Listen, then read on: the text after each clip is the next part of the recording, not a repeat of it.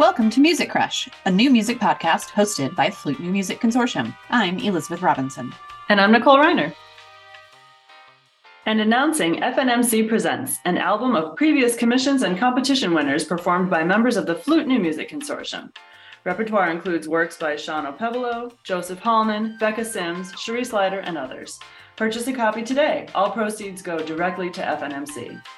Flute New Music Consortium, Inc. is a 501c3 nonprofit organization. Your contributions are tax deductible to the extent allowed by the law. Visit www.flutenewmusicconsortium.com for details.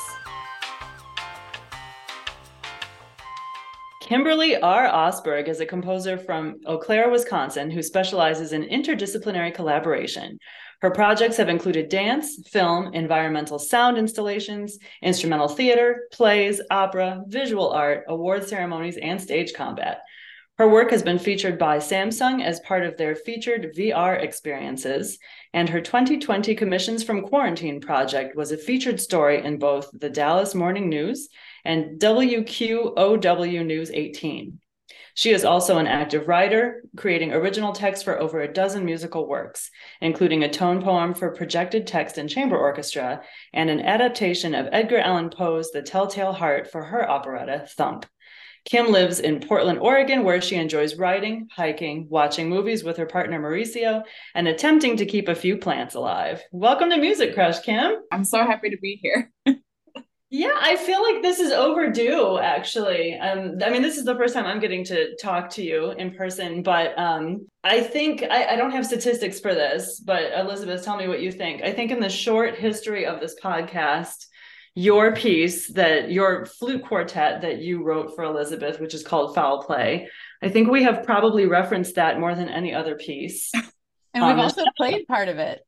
That's true. Yeah, we played a little preview in an episode. So I was privileged enough to also get to record that with Elizabeth for her album Aviary. You also wrote a solo piece for her called Hoppy Feet, which is also on that album. How did you two meet? It was, first of all, it was super cool to have that piece done on the album because the performance is so beautiful, and like shout out to Aerocade Music for doing such a great job putting that together also. Absolutely. But Elizabeth and we connected, I think it was through Project 12. Is that right? That commissioning series. I think that was the first time that you worked with me and knew about it. I had been following you on Twitter for like a while before that. Yeah, I think there's a lot of activity on my Twitter following the Commissions from Quarantine project that I did in early 2020, just because I was offering these like super cheap commissions. And so I ended up working with about 40 different musicians on that project. And so there was like a lot of just like, suddenly there was a lot of people who knew my name just from that. And so later that fall in 2020, I put out a call for a more substantial commissioning series where I was going to write one piece a week for 12 weeks. And so I had some constraints around how to make that possible with duration and the instrumentation and whatnot. And Elizabeth was one of the 12, and that's where Happy Feet came from, the solo that we did together. So that was super fun.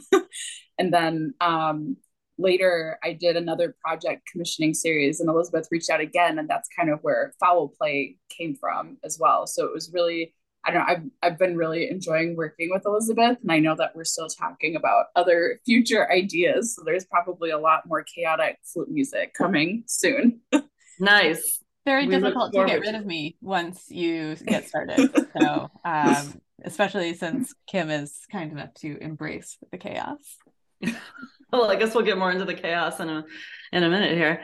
I always read more carefully a guest's website before we have you on the podcast, and front and center on your homepage, I noticed for the first time this past week that it says original music for anyone, anywhere, which I love. What all do you mean by that? And I, use this as a venue for talking about any number of your projects. Especially during the pandemic, when I had a lot more time than I was expecting, I was using that opportunity to kind of like redo my website and kind of think about like, you know, what music am I missing, or like what do people really need during this time? And I think during the Commissions from Quarantine project, I was really struck by not just like the number of people who wanted to participate, but also kind of where they were participating from, and also like what circumstance their like musicianship was coming from, their background. And you know, so like I had some people who were like professionals and like, you know, top tier orchestras reach out to be a part of the project, but I also had people who were parents or grandparents who wanted duos to play with like their very young you know, children and grandchildren, and like they just didn't have a lot of stuff where like one of them could play a little more than the other, and like they wanted to have something they could do as a family, especially since they were like stuck in quarantine together a lot of the time. And so I think for me, it was just kind of like I was thinking a lot about at that time to like what it really meant to me to be a composer and to be an artist working not just in a quarantine context, but just like moving forward. And I think for me, that was something, the idea of just like that there's people of all different, you know, experience levels that really find, you know, fulfillment and meaning in performing music. And it's not just people who do it for a living. There's people who just want to play like something fun with their family after dinner, or, you know, want to have something calming for themselves when they're trying to wind down from a long week. And those kinds of music making experiences are just as valid as the kind that we like make in the big professional concert halls or in a recording studio. And so that kind of like idea of music being for anyone, anywhere, wherever they're making that music, whether it's like in a park or in a studio or in a concert hall or a retirement center, is kind of like the like resulting of all of those like rambling thoughts that I was having at that time. That's beautiful. I love that. You already mentioned some of your commissioning projects during the quarantine. And one thing that I've really admired about you is the sort of creative ways that you group or inspire these projects to come about. I think one of your ongoing ones is the New Music Cookbook. Can you tell us a little bit about that project? Yes, I'm really excited about this project. It did end up taking a bit of a hiatus because I caught COVID in the middle of it. And so I got Cool. really backed up with projects. So I'm hoping that that's something that I can pick up again later this year. But basically, the idea was just that, like, a lot of my musician friends, especially during the pandemic, were really getting excited about like cooking and baking. And so I was like seeing a lot of my music friends like sharing this like really delicious looking food.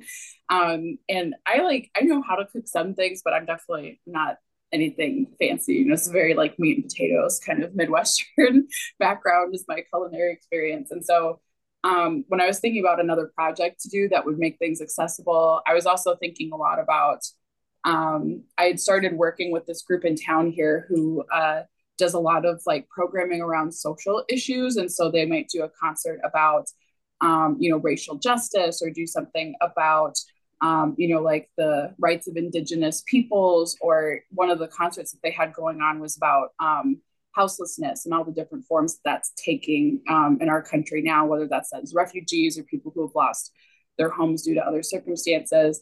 And in our own community here in Portland, there's like some pretty severe houseless problems.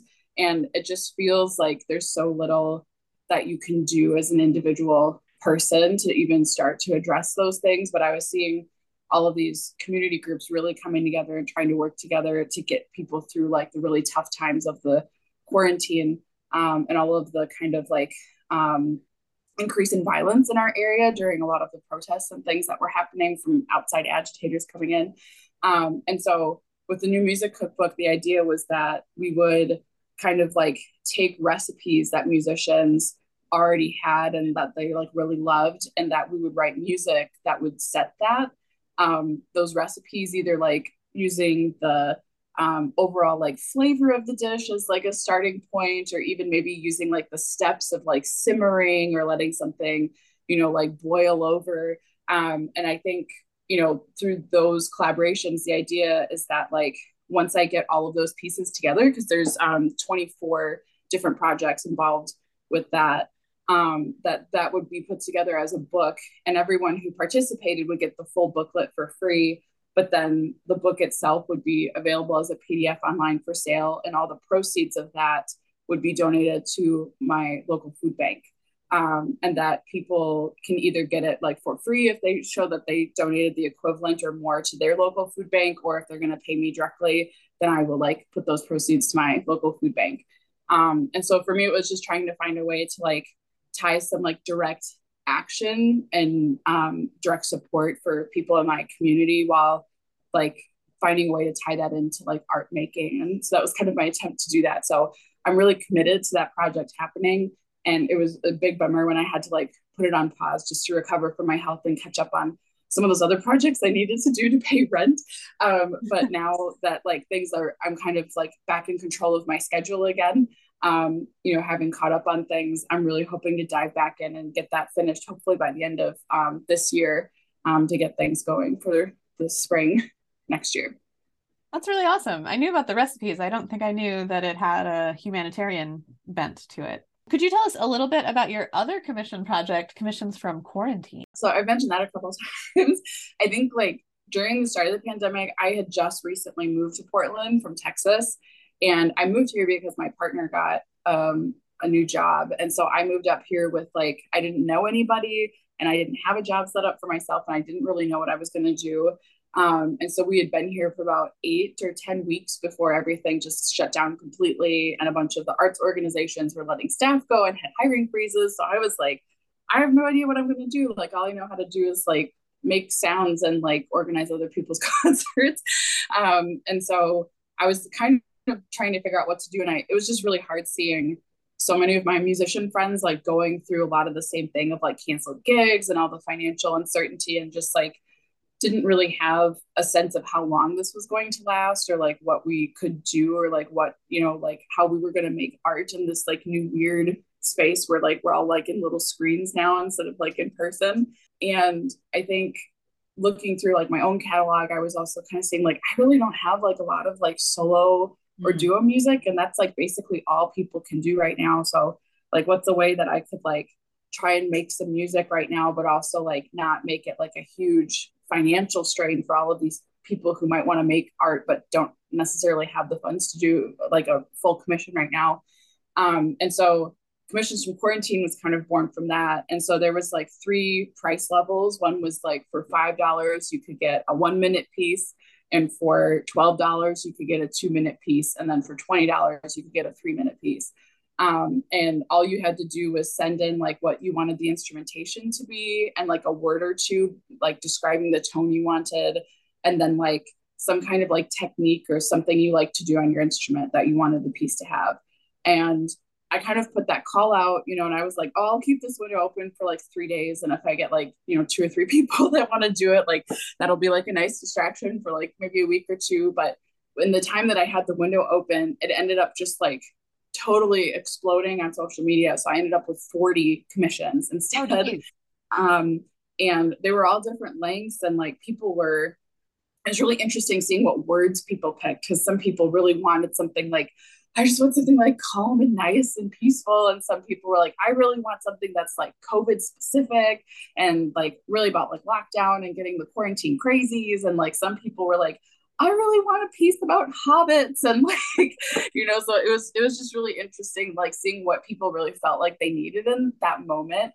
And getting to sit and like do these like really short projects, I think for me as a composer was super exciting, because like, oh, like this person wants something for like that sounds like a hobbit wedding, so like how do I make that happen for a double bass in like 2 minutes? And so like I think these like really interesting challenges, and having so many of them to get through really helped me just also kind of like get a little bit of distance from like my kind of super self-critical brain, and just kind of have fun with it. And I really got to try out lots of different things, and we had some really cool instruments. Somebody wanted something for violin and zarb, which is like this really cool like Persian drum. And there was somebody who commissioned something for double steel pans and something for melodica. And so it was a really cool experiment, just kind of getting to like go in and do all of these like little short pieces for all these different things. And some of those pieces ended up expanding into much, much bigger projects. One of them that was supposed to be for flute and cello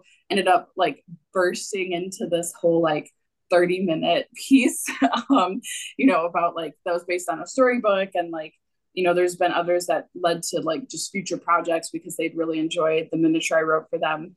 And then again, in the interest of keeping things like really accessible, all of the music that came from that project is available for free on my website now. So people can go and download any of the pieces from that series for free and just play it whenever.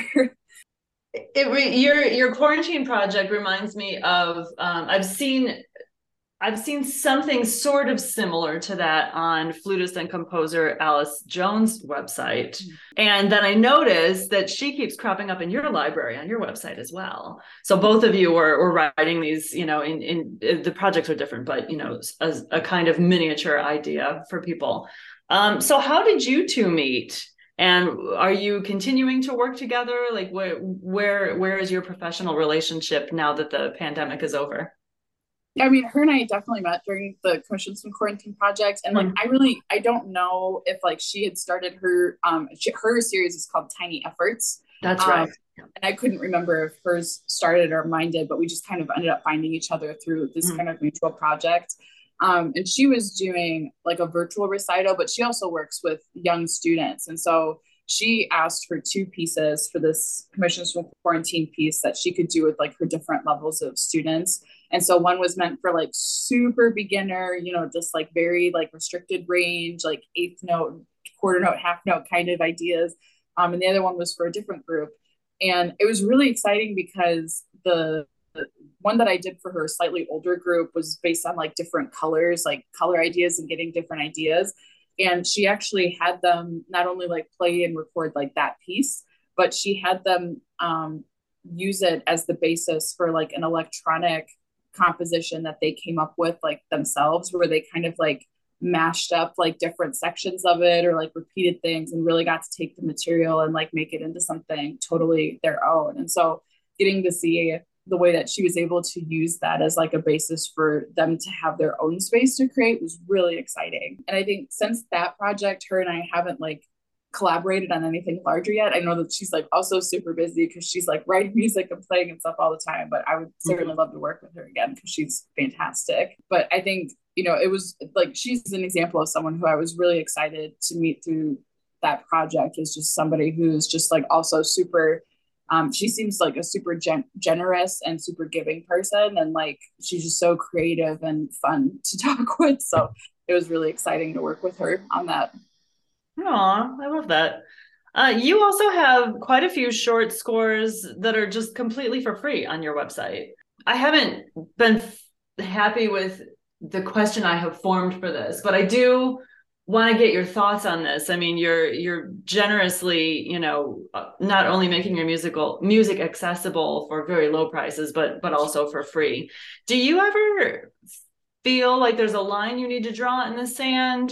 Some composers really never want to give anything away for free. Other composers I talk to are like, yeah, just play it. I benefit more from you playing things. But what are your personal thoughts on charging for music versus giving it away? What are the pros and cons, and where do you draw that line in the sand so you don't feel kind of abused? I mean, it's definitely a balancing act. And I think for me, I tend to take everything on a pretty case by case basis.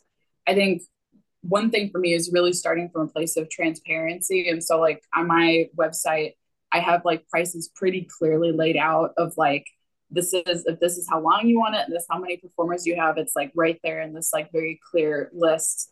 And that there's like notes about like, if you are in this, financial situation, or if this is out of your reach, like, let's talk. And I think part of that is because almost more than anything, I always want to try and find a reason to write the piece than not write the piece, because I just really like writing music and I like working with people. And so I think for me, having that sense of transparency, I think makes people feel a little bit more open about like, okay, like I'm not going to be like laughed off the face of the earth for suggesting that maybe this is like not workable for me, or being asked, for something. And I think letting people know like right away that I don't, like there are some people who are completely unapproachable unless you're tied to an institution of some kind and have like, pretty generous financial backing, or you've gotten some kind of large grant. And I think for me, because I'm so interested in like working with people of any experience level, regardless of who they are, because I really want people to like have positive experiences working with living composers and being excited about commissioning in music and becoming excited about working with more composers in the future. That I think that accessibility has been like such a huge part of how I've decided to move forward with things. And I will get people sometimes who will say like, oh, like I really feel like I underpaid for this, so I'm gonna give you a tip and like here's some more, and like that's always nice. I won't say no to that. But I think for me, it's like the school that I went to when I was in high school, we had two high schools, and there was like the high school with like a lot of money and a lot of funding and like all the rich parents like whose kids like went there, and then there was the school that I went to who still had like a lot of the same band equipment and uniforms from when the school opened in the 50s. And I think like seeing like all the different accommodations we had to make and all of the different ways that like the students were picking up the labor of what the school wasn't able to afford to fix themselves. I think from an early age really instilled in me that like there's a lot of people who just don't have the same access to materials or experiences as others. And I want to make sure that whatever I'm paying forward in whatever way I can to people who feel like these things are unreachable to them, that they know that they're not. And I think, it's been really exciting because I think I've met some really cool people that might not have otherwise felt comfortable reaching out to me or might not have even known about me if I hadn't been approachable in that way. But I think also you said like there's been some times when like, especially if I'm working with an organization or a school that I know has, the financial resources to pay something more substantial or pay a fair wage, then I'm not as shy about quoting that because I know that I'm asking for something that they can reasonably expect to pay and that they would pay anyone else. And I think everyone as a composer and as an artist, when you're setting your prices, really just has to look at like, this month I really can't do any free work, or this month I really can't, like do this other thing. But like when I can do it again, let me reach out to you and let you know that that's available to you. And I've done that before as well. And I think being okay with being flexible and being open with people is something that I've learned is really helpful because I think a lot of us understand kind of like the fluctuating nature of being a freelancer. And even if you have a university job, how things can change pretty quickly on a moment's notice. That I find that if somebody's like really upset that I'm not going to do something for free or that like I'm asking them to wait because I don't have room on my plate to do something for the price point that they have it at, that they're probably not the kind of person I want to work with anyway. And probably going to have a difficult collaborative experience, in the first place. But I certainly have also learned that when someone can afford, like something more substantial, that not asking for that can sometimes lead them to feel like they can, feel like they can get away with a lot, demanding a lot and feel like that, that they still have some of the same, I think, really setting those expectations of like, if I'm doing it for this price, this is the amount of control I still want to maintain over these materials and over this process. And if we're doing it at this point, then you can feel free, to boss me around a little more. And that's a balancing act too. I definitely have had situations, like there's been situations where I wasn't even paid at all, than when they were supposed to. And like, those situations are always hard to manage too. But I think taking it on a case by case basis and starting from a place of like just total transparency and honesty has been, I think, largely pretty successful. Because really my bad, quote unquote collaborations I've had have been surprisingly very minimal given the number of them that I've had over the course of the last few years. Those are some great perspectives. And it definitely very baked into your experience. You and I both went to Indiana. Probably at vastly different times because I'm very old. But and I'm thinking, I mean, like that was my last school. And I'm thinking about how generous and egalitarian your attitudes are and how practical you are. And I'm wondering how did that come up? Had you formed that philosophy when you were a college student? And did it jive with any of your mentors, or is that sort of going against advice that you got in school? I feel like my experience at Indiana was pretty elitist. And I also came from the high school with the banged up 70s trombones and stuff. And so I often felt like a fish out of water in that place, and kept some of those more practical ideas to myself. Did you go through that at all in school? Not Indiana or not trying to shame one school over another, but classical music can be snobby, right? I mean, I think it's, it's hard. I really learned when I went to Indiana, because like my undergrad was Luther College in Decorah, Iowa, and that's like a pretty isolated community, and everyone there is like, like super nice and super welcoming, and there's like nothing else to do there except like make your art and go hang out by the river. So it was like a very nice. It was like a very close knit, very calm community, and the composition teacher there, Brooke Joyce, is just like really fantastic and is like pretty open-minded about like how people want to pursue things and what they want. And I think most of the advice that I ever got from him was more just like being like practical about things, like have your players before you start writing the piece, and like just trying to be realistic about certain things. But I think both there and at Indiana, I definitely like my ambitions would sometimes get me into like trouble sometimes, not necessarily because I wasn't accomplishing the things that I had set out to do, but I think just because they were nervous about how much of my time I was spending on certain things, that I think sometimes if we had a clash, a lot of times it was about how I was prioritizing my time at a given time. Going to Luther, which was like, this liberal arts college, you had to do like 80 credit hours outside of your major. And so the whole point of that was to like instill curiosity and instill this idea of how these different things can all feed into each other, and how this kind of like having a good understanding of large concepts or, processes could apply to multiple different things, whatever it was you wanted to pursue. And so going to a school that was in a university, but very much functions like a conservatory mindset where everything is super hyper-focused, was definitely like a culture shock for me. And it was also strange because my undergrad, we actually had 12 students at that time who were doing composition, and about half of them were women. And so I grew up in an environment where things were like pretty evenly balanced. It didn't seem like, like I was kind of like, oh, like sexism, what's anyone talking about? There's plenty of women in this field.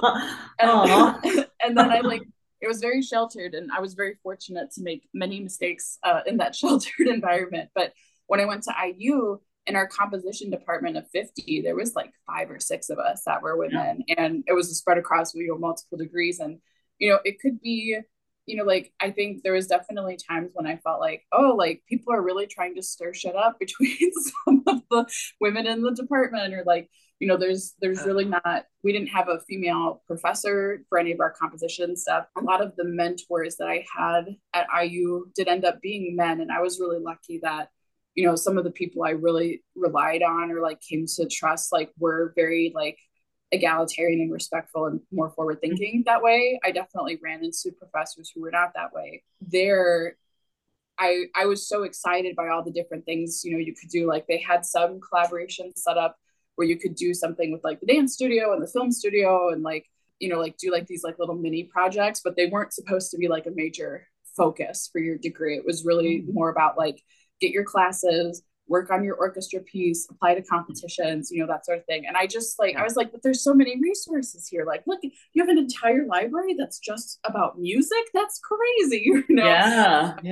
It was, I was like a kid in a candy store. And so I definitely spent like a lot of time foraying into these like different disciplines. And like, I had an opera that I had written as a thesis for my undergrad that got picked up by an opera company in Bloomington. And so during my first year of my master's, it was fully staged and then done with an orchestra instead of just with the piano.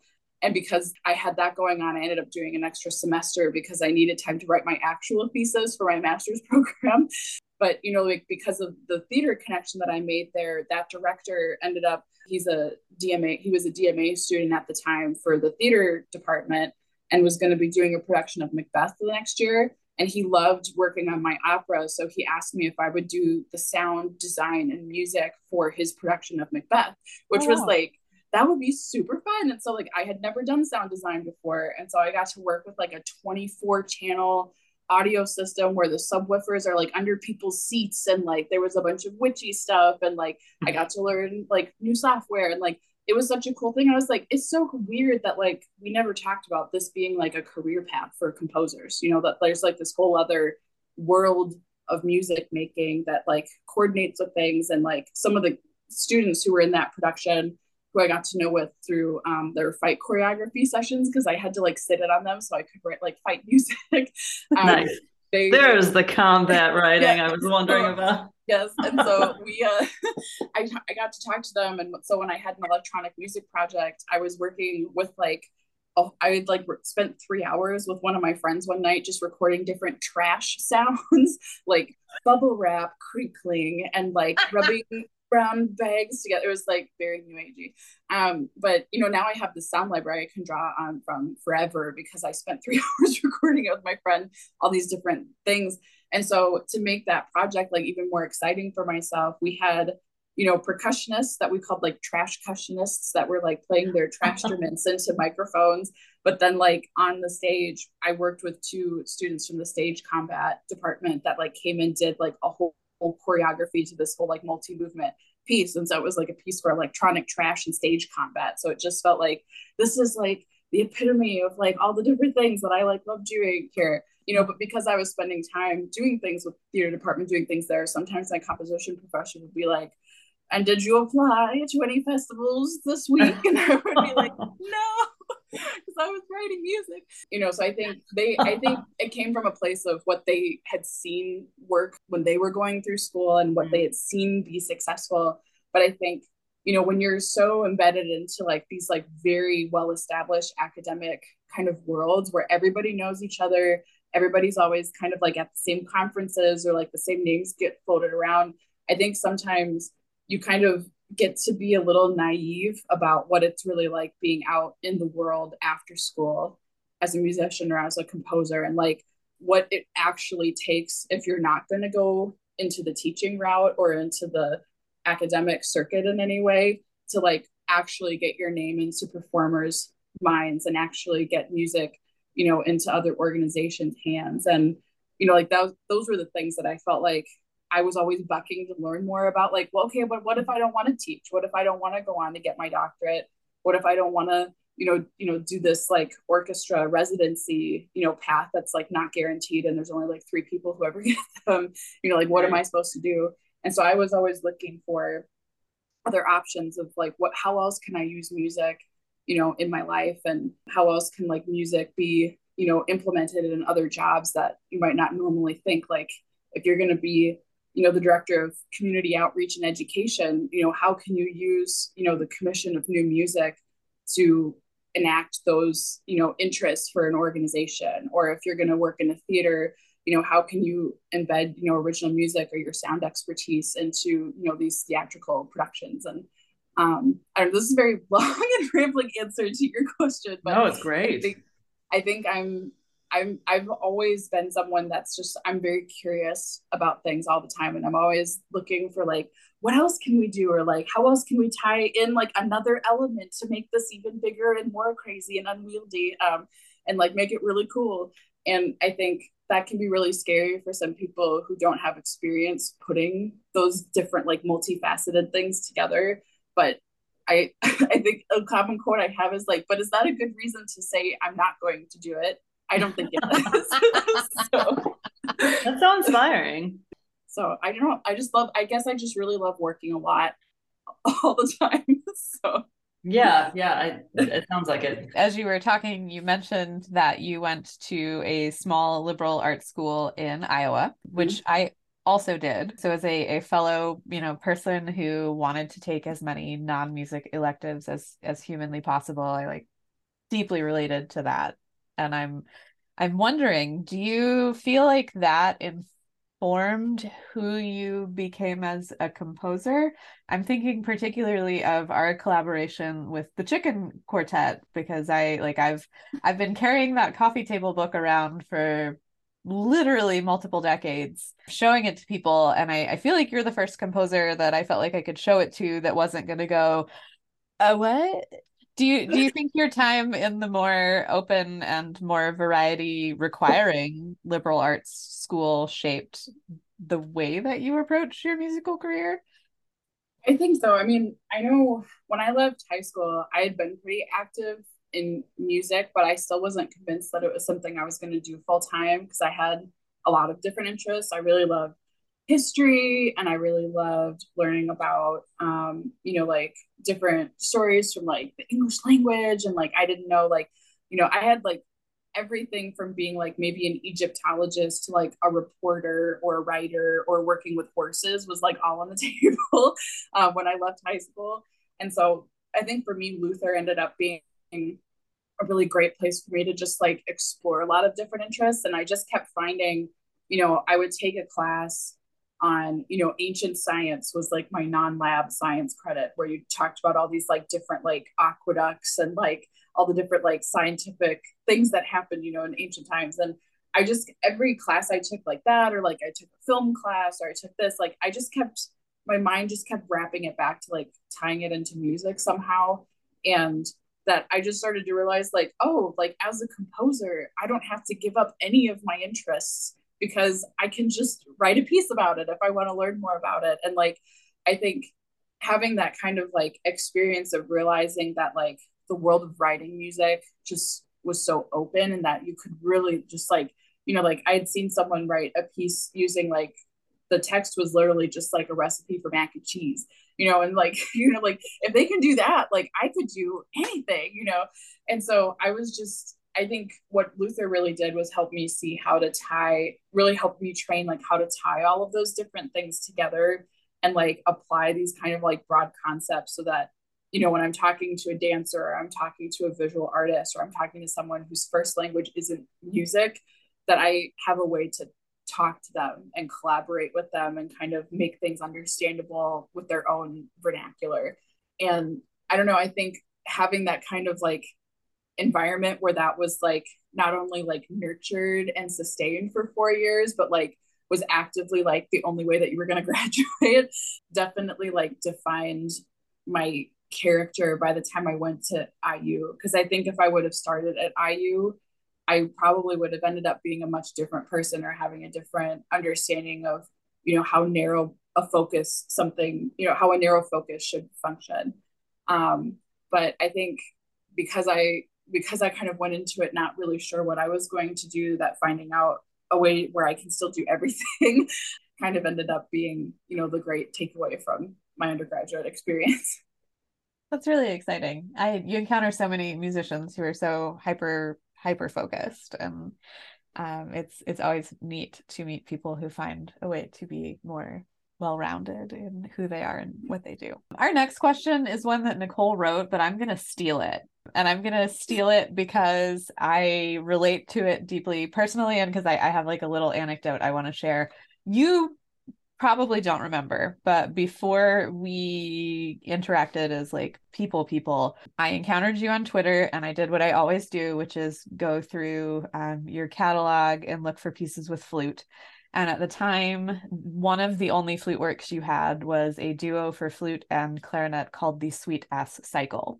I'm going to get the movements wrong because I can never keep them straight, but one of them was like Fat Ass Robin, and one of them was something about a pterodactyl. And I've been trying to get a clarinet colleague to play this with me for years and years and years and years. But I emailed you and you were like super nice and sent me the score and then sent me another email and we're like, oh, and by the way, if you're worried about swears in the title, I have a clean version too.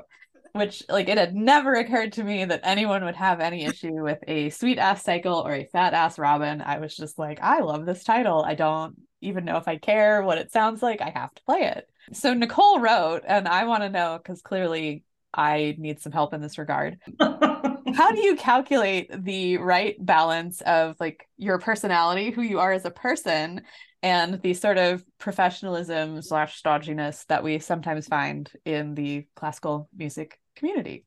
Please educate me. I mean, it's the best teacher's experience. So, I definitely haven't come away from every collaboration unburned. That piece in particular, I think that was like the first time I had like a swear in my title. And like I was going in, that was the summer before I went to IU. And so I was like feeling really edgy. And I was like, I'm going to put this like thing in here. It's going to be so funny. And I think at the time, you know, like when I had first written the piece, it had just been one movement, which was the last movement, Big Ass Moth. It was just like, it was inspired by encountering a large Luna moth in the shower at one of the music festivals I went to, and I screamed. And so the last movement of that piece has screams in it.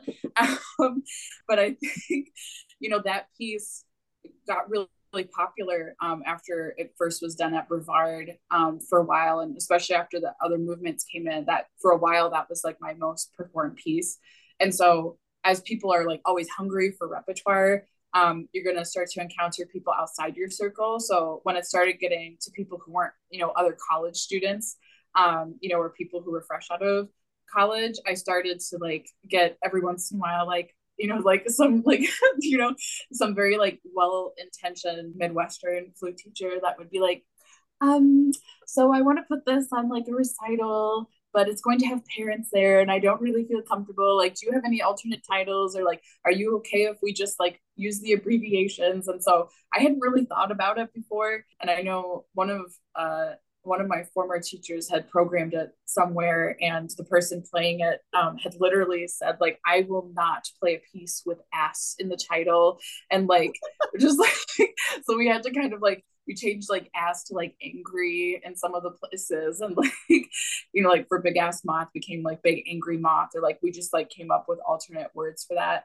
And so I think for me it was just kind of realizing like, oh, this like community is pretty big, and so you're gonna run up to against some like weird attitudes like that sometimes. So I think for me, just having the attitude of like, I'm alive and I can like make changes and we can accommodate, you know, things up to a certain extent, you know, if it makes people just feel more comfortable about the music or something. Like, I'm not gonna begrudge someone the opportunity to play my music just because they don't like the title.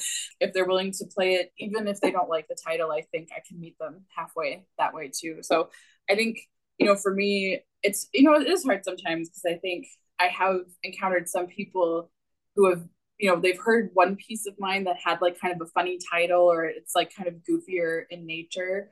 And then they kind of have encountered a different piece of mine that's maybe like a little darker or more quote unquote like serious. And they're like, oh, I didn't realize that you like, you know, wrote like actual like real, you know, serious concert music. And it was like, you know, like I try to take those as like teaching moments to the person who's talking to me and saying like, it actually takes a lot of skill and time and thought to make something funny and good, you know, because humor is so subjective. And I think, you know, like there's so much serious, weighty music. There's so much music that already exists out there that talks about a lot of the like dark things. And like I have written, you know, a 20-minute piece for wind ensemble and two voices about living with anxiety that includes a movement that's basically a musical panic attack. Ooh. You know, like I have been to those dark places and like have needed to use music as a way to express those things. But I think a lot of times, like, I don't know that that's always what people want. And if you have a recital that's like only dark, you know, like moody music that only explores the darker emotions of something, like as an audience, that's really difficult to sit through if it's not thought out well. And I think as a musician, you're missing out on like half of life's experiences, because life is like all of the good things and the bad things. And like sometimes like you need to sit and appreciate the beauty of the chicken, you know, or you need to sit and appreciate how funny it was that you got stuck on a mountain with your friends, or like how cool it was that you got to see like lightning at eye level. Or, you know, I just think that there's so many things that like visual art or film or other musical, non-musical mediums have been able to capture in terms of the array of emotions. And music can capture so many things that I think limiting it to things that are either very heady or very serious. Sometimes like I want to hear a concerto or like a 20-minute symphony piece that's like about a zoo or something, you know, that's about the hairy frogfish that I sent you on Twitter the other day. You know, like there's so many cool things out there, and I think just like being able as a musician to give yourself permission to want to explore and express the full bandwidth of humanity and what it means to be a person, I think is part of your duty as an artist. And I think if someone encounters a piece of mine and decides from that one piece that I'm not a very serious composer, or that I'm like not a very serious person, you know, that's the fault of their own lack of research and imagination. Like, it's hard for me to feel too bad about that, because I think given all the music I've written, I know myself well enough to know that I'm a complete person and I can be silly and have fun, but sometimes I would rather live in that space for a while than in the sad, serious space. Well, and you certainly communicate that clearly on your website. I mean, I don't think anyone who paid any attention could accuse you of being only one thing. Thinking more about kind of working outside of your sphere, as you said earlier, how hard do you try to keep track of performances? I mean, how do you manage to keep track of performances of your pieces when it's not someone like Elizabeth, who's very communicative and thoughtful about this sort of thing and shares those details with you? Yeah, I mean, it's a challenge. I think, you know, there's definitely periods of time where like it just completely falls out of my mind for a while. And then I'll have a weekend where I go, oh my gosh, like that's right. There's like some performances happening. And I'll just start, you know, like Googling my name or Googling, like going back through my emails and looking at stuff. And so some of it is definitely retroactive. Sometimes you find out that something was done and you had no idea that it was ever happening.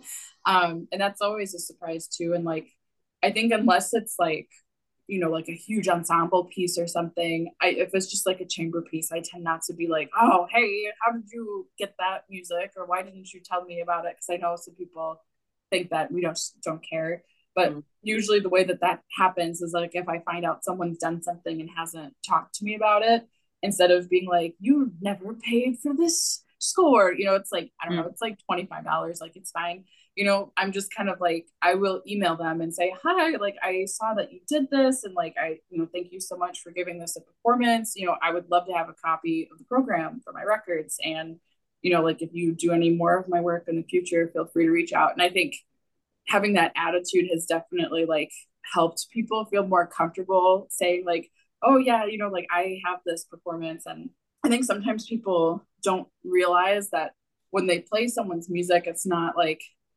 you know, there isn't a fee you normally have to you pay in like outside of the score fee just to perform the music. But when you report that performance for the composer, there's other money that comes from other mysterious places that the composer can get from royalties from it being performed.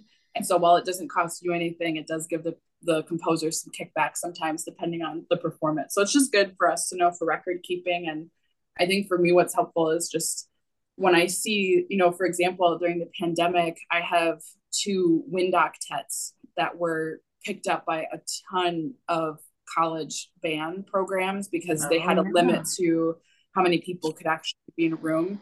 And so this piece I wrote back in like 2013 at Luther has been played now almost more than anything else passing through. And then this other octet I wrote called Our Little Secrets was also picked up quite a bit. One is a little bit more somber and the other one's a little more silly. And I think, you know, seeing all of those different performances come in was really exciting because like those ones are a lot easier to find because the college programs are always like good about like uploading stuff.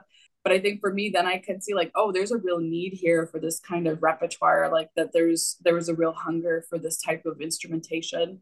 And that helps give me ideas as I'm moving forward with planning projects in the future, like, hey, like there's actually a real need for, you know, this stuff. And like, I can kind of pass on to my other composer friends, like, by the way, I have this octet that's taking off. So it seems like a lot of people could really use this. So if you have a piece, you know, that you could arrange for a similar ensemble, I'd be happy to pass your name on and that piece on to this, you know, to these directors who are clearly in need of this music. And so I think that kind of information gathering and being able to use that to help other composers is something that, at least for me, has been really important that way. So keeping track of stuff it's a process and it definitely takes a lot of time. Sometimes you have to get creative about figuring out where to search for different things happening. But I have yet to regret an afternoon spent doing that because I always learn something new. So. Wow. Yeah, that's great advice and a great reminder to performers because I think we are always trying to track down performances of FNMC pieces as well. And I think, it's just not something that performers are taught, that it's good to share this information with the composers. I don't know what you're going to do with this question. You seem like you say yes to every interesting opportunity. But Kim, do you have any instruments or instrument combinations that you particularly enjoy writing for, or any that you find particularly challenging? In terms of ones I enjoy, I have to say, like, I just love the flute. I just think the flute is like so cool, and it can do everything, and it can do anything I ask it to. Friends, we did not pay her to say that. Like when I was at Luther, one of the first friends I made, who is now still my very best friend, is a flutist named Daniel Gallagher. He is fantastic. He is like played so much new music, and like I consider him like in a lot of ways almost like a co-composer on some of my flute music, because I'm always sending him stuff being like, is this also doable? And like, is this something that like is like totally crazy to ask a college player to do? And then, like he's been so encouraging. But like when we were in school together, because we had to find our players in order to get approval from our teacher to write the pieces, I always knew my friend Daniel would say yes. And so a lot of my music from college had flute in it, because I just knew like, oh, he can do it and he wants to do it. And like, what a great reason to do that. Nice. Thank you, Daniel. Yes. Everyone should thank Daniel. But he, I think because of that, then when I got to college or like to IU and beyond, I tried to stay away from the flute for a little bit, just because I had written for it so much. I was like, I really need to learn how to write for like guitar, because it's also like one of those instruments that's everywhere, but that people who aren't guitarists rarely know how to write for. Get taught. So that's something I'm still definitely afraid of and working on. But I think even as I've gone through things, like I don't know, I just can't stay away from the flute. The two pieces that I just finished recently, one was a trio for clarinet, horn, and bassoon, and the other one's a duo for clarinet and horn. And the duo was so hard to write because there's not a lot of existing music for that combination. And like, it was just, figuring out like, how is this going to balance? And like, can this instrument match this, other instruments facility, and all of that stuff is pretty tricky. And then I also finished a flute choir piece recently. And that one, it was supposed to be 6 minutes, and I wrote 5 minutes of it in a day, because I was just like so happily like working away, being like, oh, I've got tons of ideas for this, And so I think if I'm being honest with myself artistically, like flute is always going to be something that happens to come up in my catalog pretty frequently as I move forward. But I think,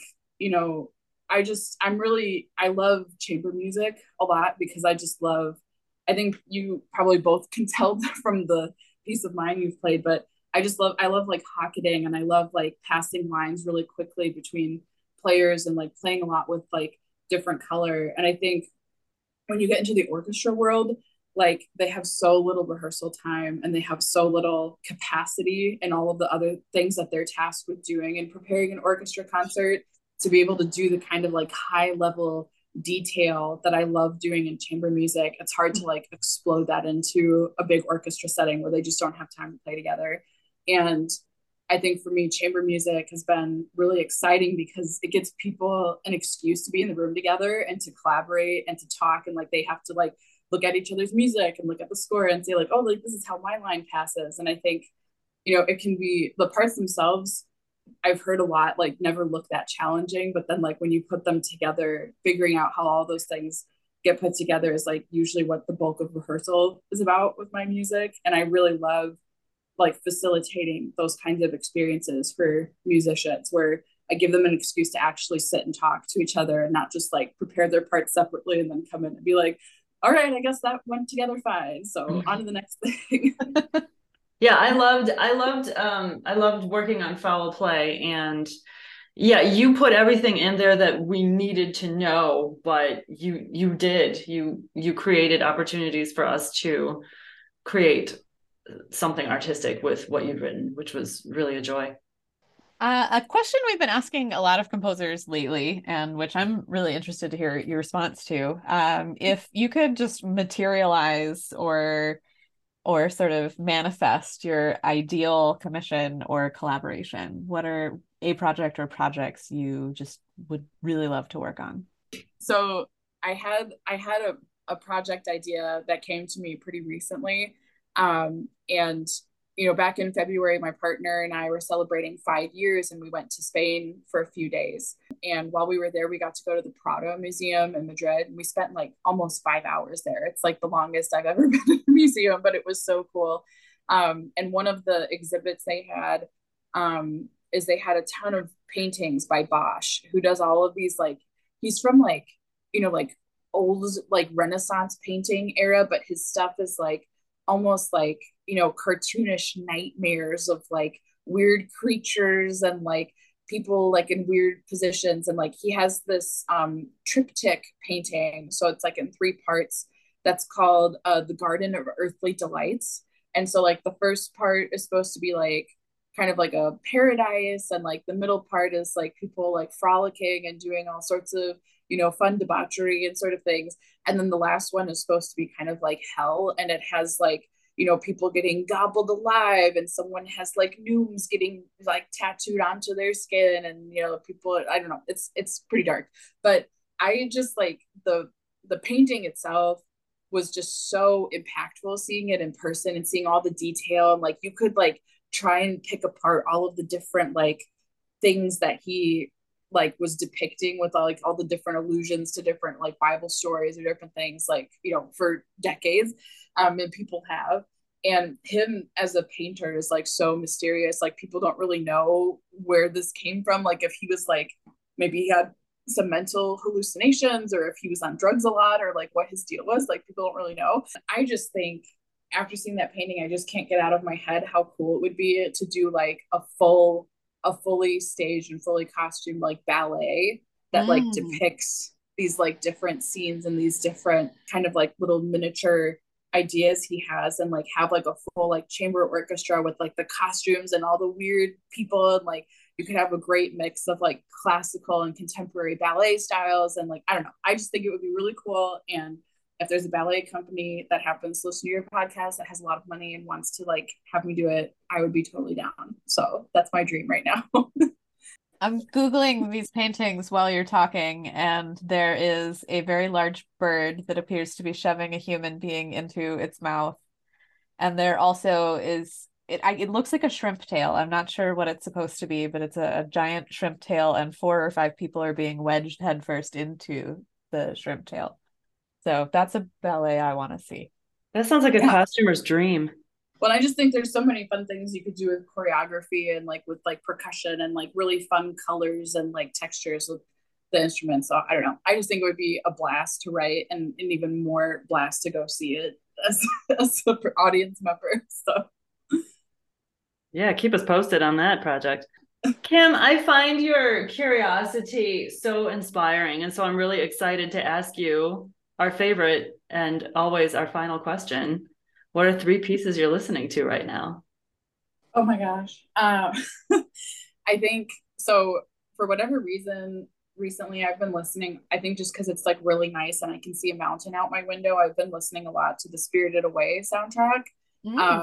Again, and like it's a soundtrack that I've like loved for a really long time, but like for whatever reason it's just come back into my rotation again.